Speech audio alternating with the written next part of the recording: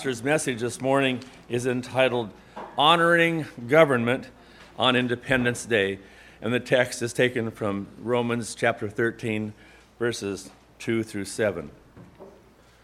Whosoever therefore resists the power resists the ordinance of God, and they that resist shall receive to themselves damnation.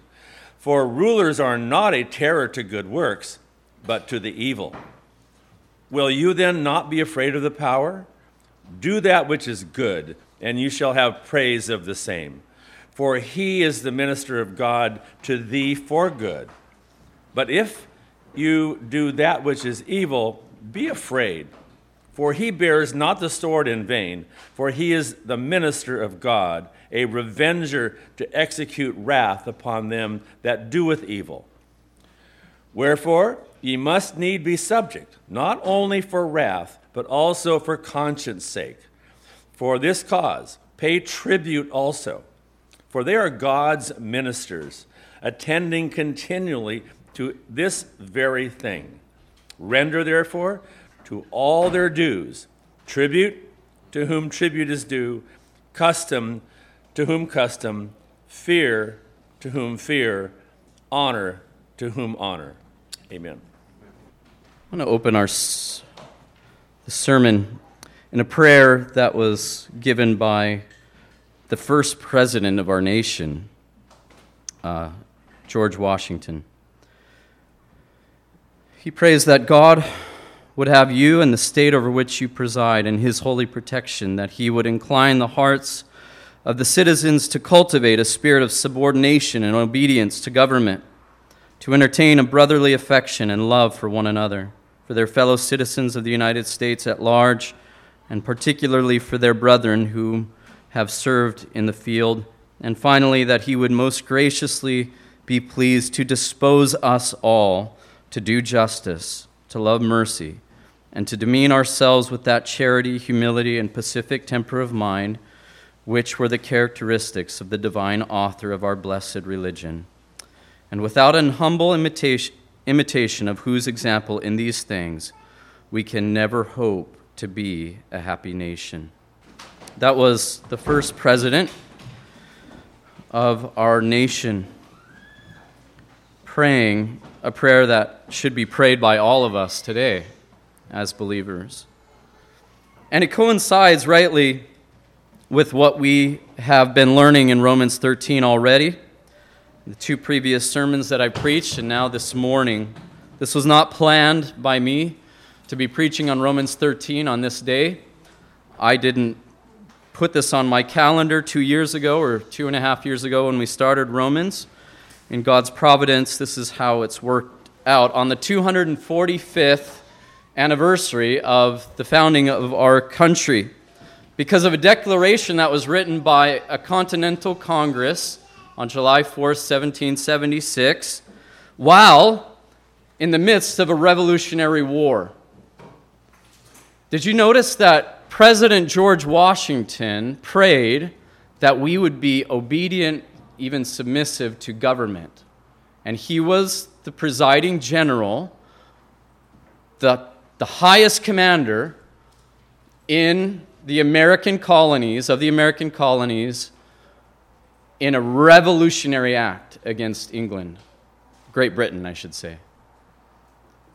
It should cause us all a bit of pause and should somewhat take our breath away, should make us dig our noses in the history books, maybe. Is that okay? Can we balance those things with history, with Scripture? I'm not going to deal with that primarily today. We are going to come back to what it means to be an American celebrating Independence Day. I plan to celebrate independence today. We're going to go to Honolulu against my best wishes. We're going to go there. But for the sake of others that I love, I'm going. And we're going to try to celebrate the independence that we have as a nation and the freedom that marks that day. The identity of this nation as a unique sovereign nation, not in the real sense of sovereignty, but in the limited sense of sovereignty, which is a whole different issue. Romans 13, we've seen thus far, is a framework for how government ought to act and how citizens ought to act in light of that governing authority.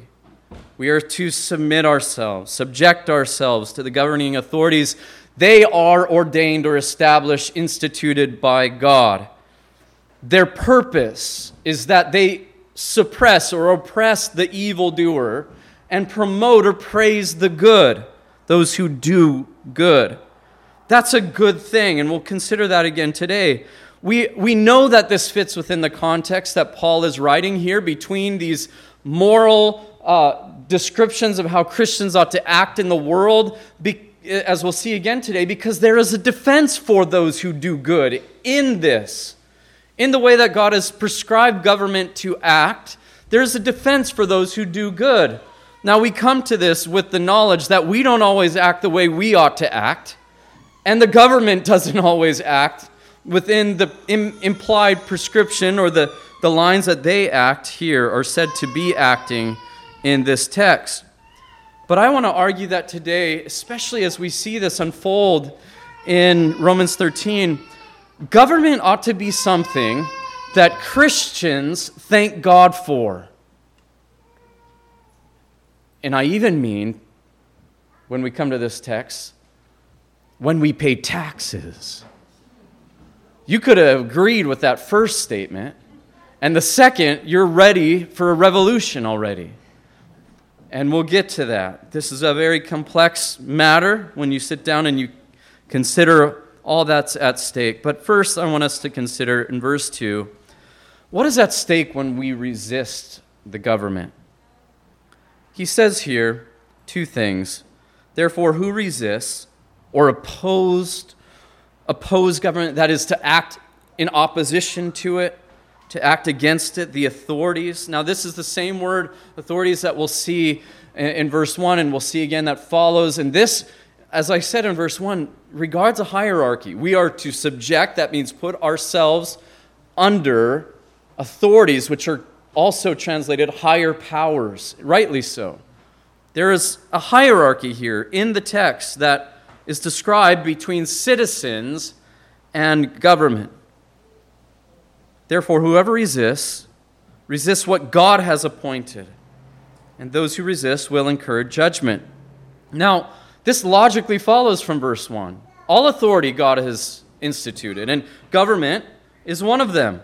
Every person or every soul, therefore, ought to subject themselves to governing authorities. The reason being is that all authority derives from God himself, the final authority, and has been instituted by God. Your home, if you're a father, that authority, if you're a mother, your authority is from God in the home. As a business owner, that authority comes from God. Your authority does not just come by mere human will or ideals. We might prescribe it in the way that we govern or the way that we organize systems, but even that derives itself from that which God has first given authority to. And the first result of resistance to governmental authority is that, in fact, you resist God's authority. Notice that's how he puts it there. Whoever resists what God has appointed. It's not so much that when we resist governments, we resist the government per se themselves. Paul is saying it's bigger than that. It's bigger than them.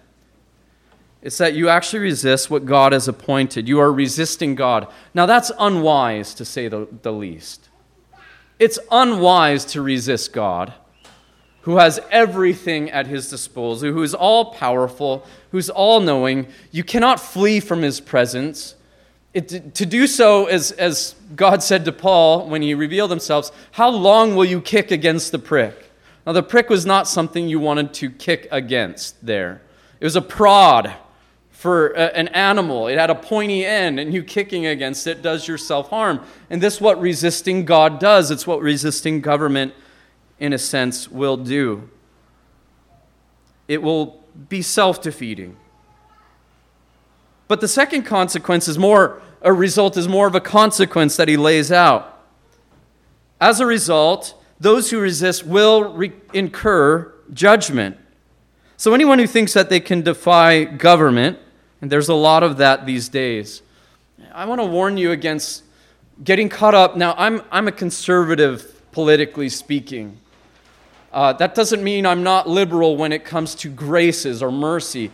The term liberal has a rich and important history in the West and in the church. Nowadays, it has a different meaning altogether. But when it comes to politics, economics, I'm definitely more characteristic of a conservative.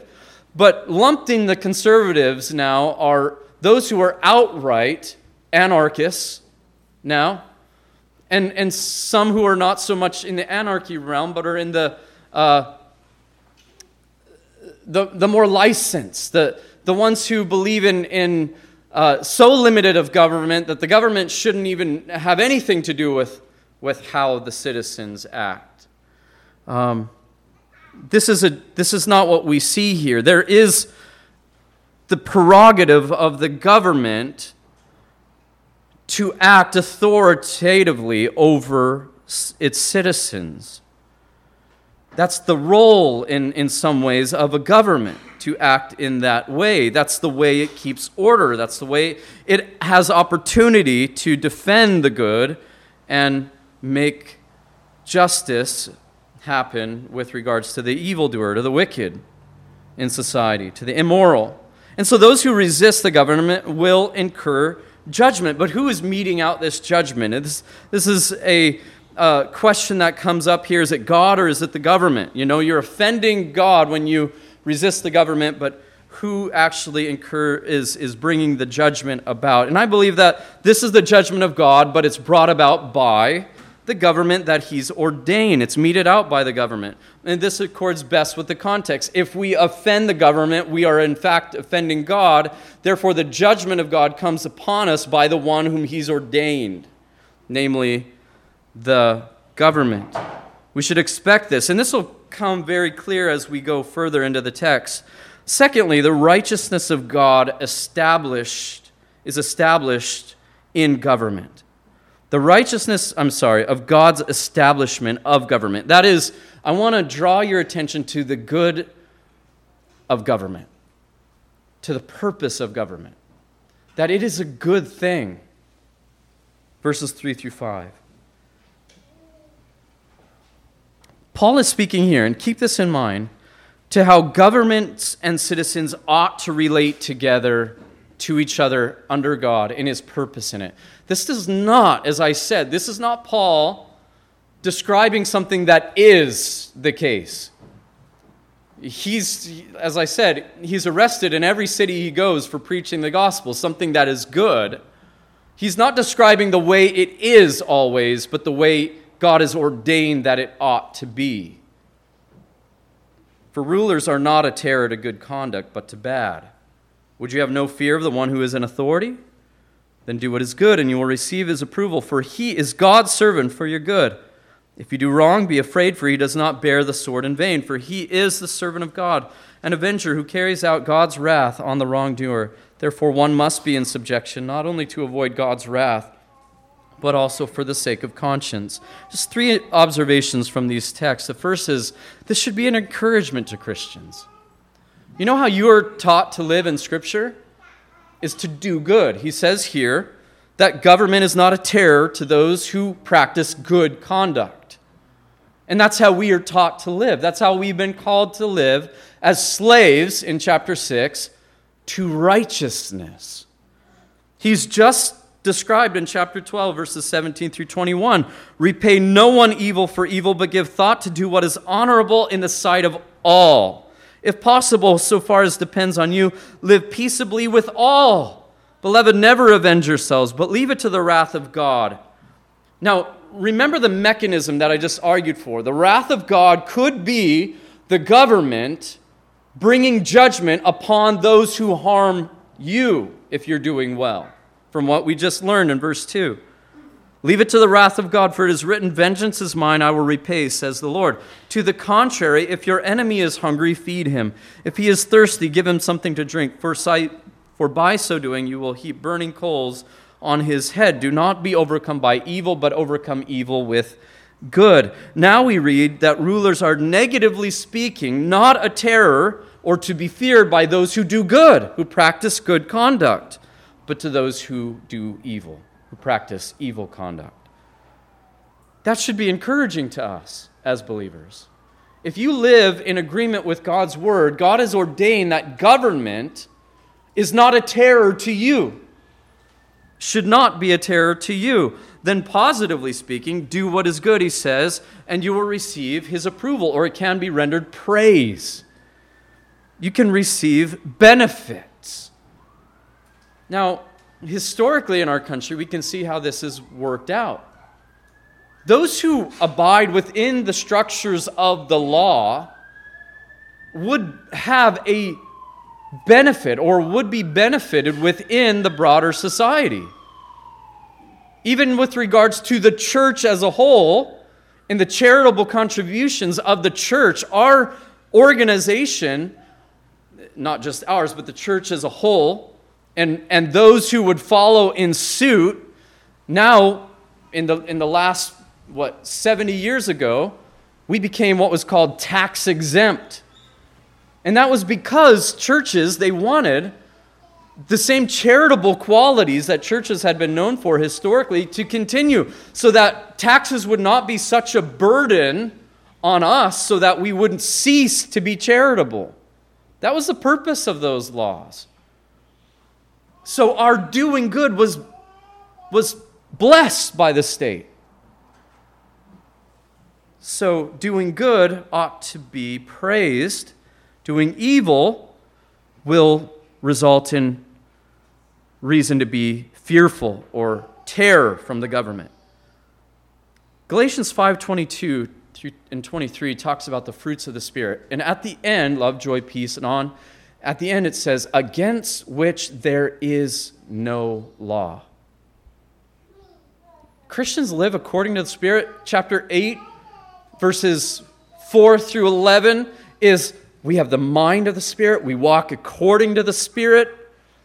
When we do that, we live in a way that anybody who has any reasonableness of mind, even unbelievers. Now, there's a reprobate quality back in Romans 1 that I believe we're living in right now. But reasonably speaking, you don't want to quench or you don't want to harm those who love their neighbor as themselves, who are honest, who treat people with dignity, who don't lie and steal and harm and murder and kill and do violence. That's what we're called to be. Romans chapter 13, 8 through 10 speaks about those qualities. The fulfillment of the law is love to your neighbor. That's how we ought to live. That's the ought of the Christian life. And yet, if we did that, and if the government was doing what it ought, it would be encouraging to us. When we don't have the right to respond, eye for eye, tooth for tooth, as Jesus taught us not to, as Paul has just taught us, don't seek vengeance when people do you wrong, but God has ordained government that we can go to and we can say, as I said last week, the neighbor threw his rubbish over on my side of the fence again. Instead of making that into an all-out war, we can go to the government and say, would you justly judge between us? This is good. Do you thank God for that? We should, because it would, I believe, be an extraordinary thing to live in a chaotic society. And by extraordinary, I mean a terrifying thing to live with chaos. So we need to come to the conception again, to the terms of Scripture, and thank God for law and order that the government has a right to. The second observation is just that, the righteousness of the state to bring God's judgment, the sword. And I said we'd be considering that question brought up in verse 2 again. Who metes out the judgment described in the text? Is it God or government? It's God's wrath, it's God's judgment, but the state is enabled to mete that out. Verse 4, look at that. For he, that is those who uphold and enact governmental law, ruler, it can be described, this ruler, he is God's servant. Now that's remarkable because we see that repeated 3 times in 4 verses, 4, 5, 6, and 7. We see his minister. It comes from the Greek word diakonos, which we get the idea of the deacon from, the office of the deacon, the diakonos. He's a minister. Why? For your good. But if you do wrong, be afraid. That's that terror we just read about. For he, the ruler, does not bear the sword. Now that sword is a symbol of enforcement. Some have interpreted it to be a symbol of capital punishment. That's how far the government has a right to go. And indeed, a sword, if you take it as a symbol, is not a symbol that merely just regards just power or authority or the right to judge. It does seem to be a symbol of that final judgment. Capital punishment, even. In vain. So they don't carry it for nothing. They don't have the right to judge for nothing. For he is a servant of God. Notice it again here. This verse twice here. For he is the servant of God, and now his service is defined. What does the servant of God, this minister, the one who enacts and upholds the laws of the state, what is his service from God? He's an avenger who carries out God's wrath on the wrongdoer. Now, Paul, the apostles, deacons in the church, the office of the deacon is called servants. Gospel ministers in the New Testament are called this by this same phrase, servants of God. Here we have those who are leaders in the state, the government leaders, described as servants of God in the same description, but in a different institution. Do you understand? Government rulers are 3 times said to serve God in the capacity of praising good citizens while being an avenger who carries out God's wrath on wrongdoers. And that is when government acts in accordance with God's ordained purpose for them, they are enacting God's judgment in this sinful world to restrain evil and to bring judgment on those who do it in society. And this implies that we cannot impose the rules for how Christians ought to govern personally on the state. Now, here's what I mean by that. This is a distinct institution given a distinct mandate as God's servants. Do you see that? Governing authorities, and they have this right of the sword. God does not tell the church that you have the right to govern in this particular way. He's saying God has given the government this way, this authority. You see the distinction of institutions here that Paul's laying out? We should not expect nor desire the state then to, and I should say that, we should not expect the state to turn the other cheek when it comes to law and order. Do you understand? Now, that doesn't mean a state can't have mercy enveloped in its laws. And it definitely means, as accordance to what we're reading here, that there needs to be propriety with the law structure. So that when you run over your neighbor's lawn, you're not thrown in prison for a week.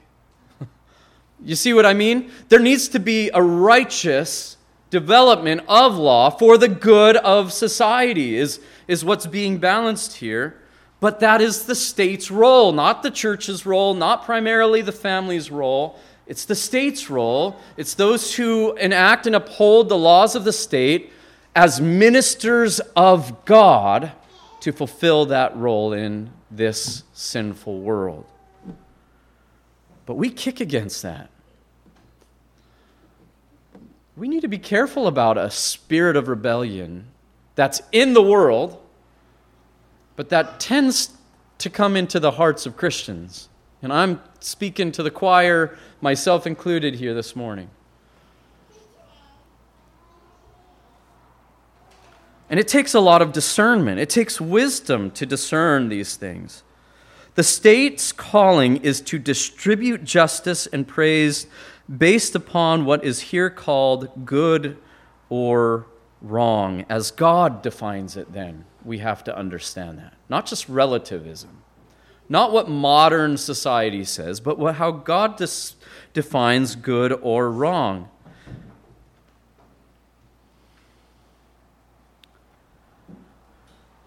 Now, this also limits government itself, doesn't it? If Paul is saying this is why this person is God's servant, to carry out this responsibility, he's not saying then that the government should be a retail industry or a healthcare industry or an educational industry. He's not prescribing those are the roles of government, is he? He's limiting that role. I believe in the limitation of government and personal responsibility. When citizens are not doing good, though, government will increase its role. We're seeing that played out in our day and age. The more immoral we as citizens become, the more government will increase its grip on authority, and its own purview will increase its reach for limiting the rights of citizenship. That's just necessary. If you're going to keep order in a society that will not order itself, our founding fathers understood that. When they wrote about freedom, they qualified that as being the life, liberty, and the pursuit of happiness. They qualified that as being lived out by virtue, with virtue. And by virtue, we need to look back at what they meant. We are redefining virtue in a way that means chaos in our country. No doubt the government will increase its control and its reach. But here, notice the limitation. The government has a clear role and responsibility to judge the evildoer, to praise those who do well. That's a defining feature here in Scripture of a government's role and responsibility. Third observation, for fear and conscience sake. So we must be in subjection, verse 5. We must be in subjection not only to avoid God's wrath. It's a fearful thing to fall into the hands of God's ministers, the state, to be thrown into prison or whatever acts that particular government may seem just or right in response to your wrongdoing. That's something to be in fear of. That should induce in us subjection. But then he says this, but also for the sake of conscience. What does that mean? For the sake of conscience means with the knowledge that God has ordained this. He's established them. You as a believer, with this knowledge, that knowledge alone, that conscience alone, should inform you to subject yourself to the state, to the laws of the state. Now that means a lot as Americans. To subject ourselves to the laws of the state might mean that we resist rulers of the state who don't enact those laws or who act contrary to the laws of the state. But it should be in our conscience that we know this, that we know that God has ordained this role for government, that they are His ministers, should mean that it's more than fear that restrains us and causes us to do right, but it's also the knowledge that God has ordained. Do you want to please God? Then do what is right. Third, the third main point this morning, will be our last, paying what is due, verses 6 and 7. For because of this, you also pay taxes. For the authorities, again, that same word found in verse 1 and 2 and on, are ministers of God. Again, the third time there it's mentioned, attending to this very thing. Pay to all what is owed to him. Taxes to whom taxes are owed, revenue to whom revenue is owed, respect to whom respect is owed, honor to whom honor. We'll consider respect and honor next week. Notice the connection to what has just come before. For because of this, you also pay taxes. Now, taken this way, our consciences are brought to bear not only for submitting properly in conduct, but also in paying taxes. Do you see that? Because you know this, pay your taxes. And there are two simple principles that encourage us here to pay our taxes. And here they are. For the authorities are ministers of God, they're servants of God, attending to this very thing. That's the upholding of law and order. For the good of those who do good, and for fear for the judgment of those who do evil. Here for the third time since verse 4, we see this term, the ministers of God. Now we see that our taxes, as in this context, are here spoken of as a means to support these ministers in the outworking of their calling. Now let me say something about these ministers. He is not saying that they're conscientious about their calling before God. As I've said, history is almost almost integrated in history that governments will do evil. And governmental leaders can be extraordinarily evil. Tyrant is one term to describe an evil ruler. And when I say tyrant, we usually go right to evil rulers. And we know that history is full of them.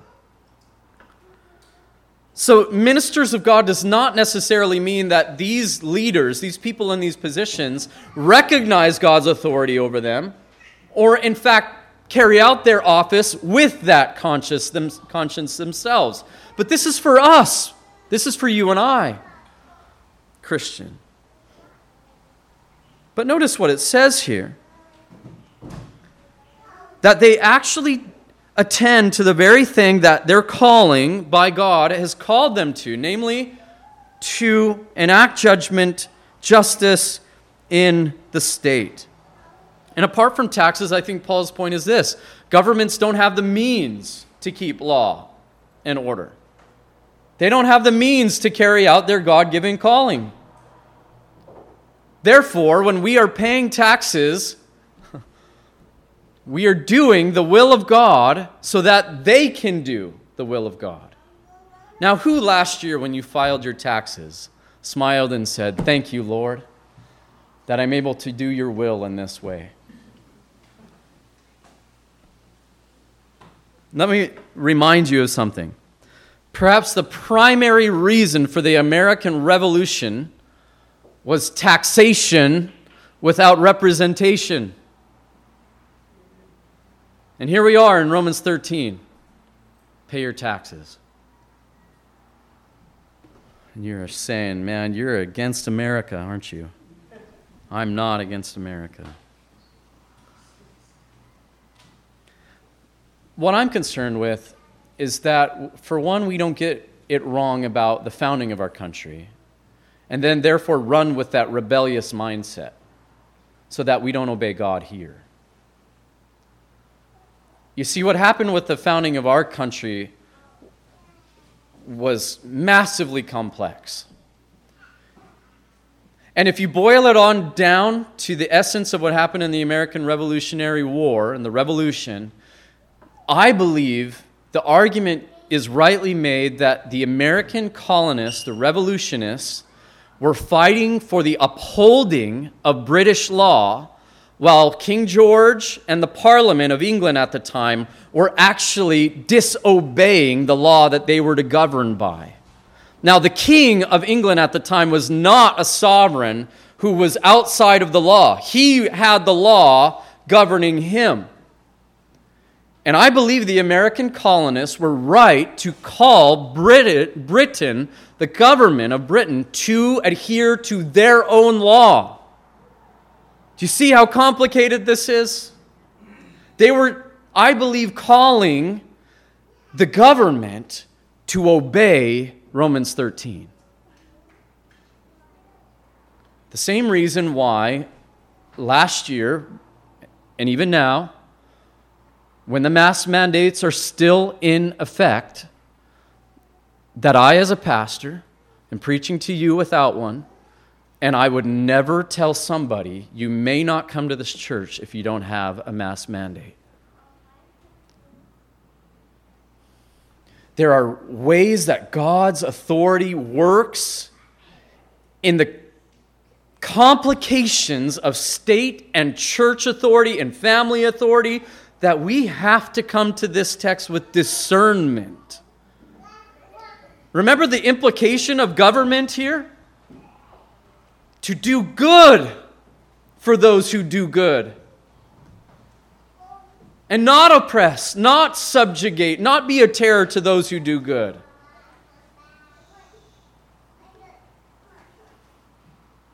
Now, this doesn't mean that we carry ourselves in any government or every government with a sense of revolution. Not every government has laws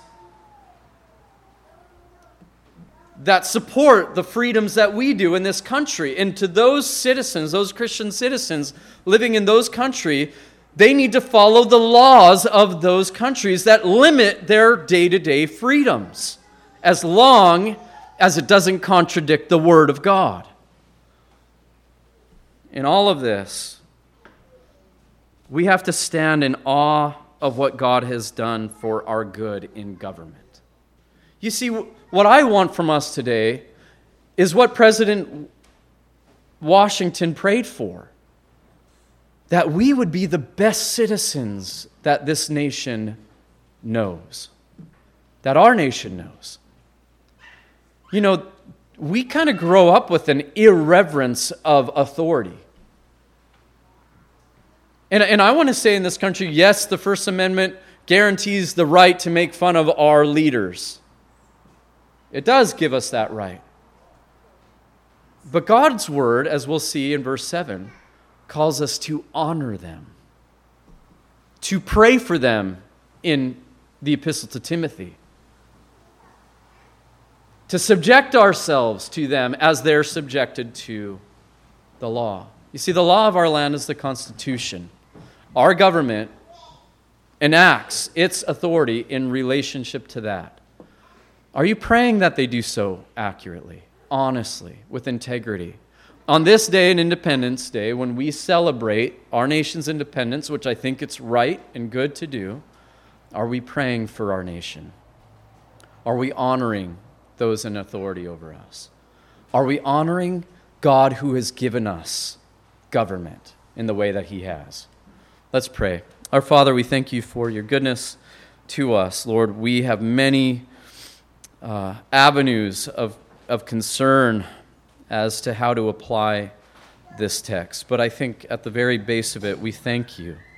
Thank You for ordaining and establishing government to this end. And we have to admit, Father, that as sinners ourselves, we don't do Your will rightly every day. The governments that we see on this earth don't do Your will rightly every day. Sin is in this world, and so our only hope is the Lord Jesus Christ. He is our only hope in life and in death. And yet we say thank You for Your word, for the revelation that You have revealed to us, to how that teaches us how we can live in this sinful world in a way that promotes peace, promotes the worship of Your name, promotes the love of neighbor and the love of You, until that day when Christ returns and His kingdom comes in fullness. And we pray that He come quickly. In Christ's name, amen.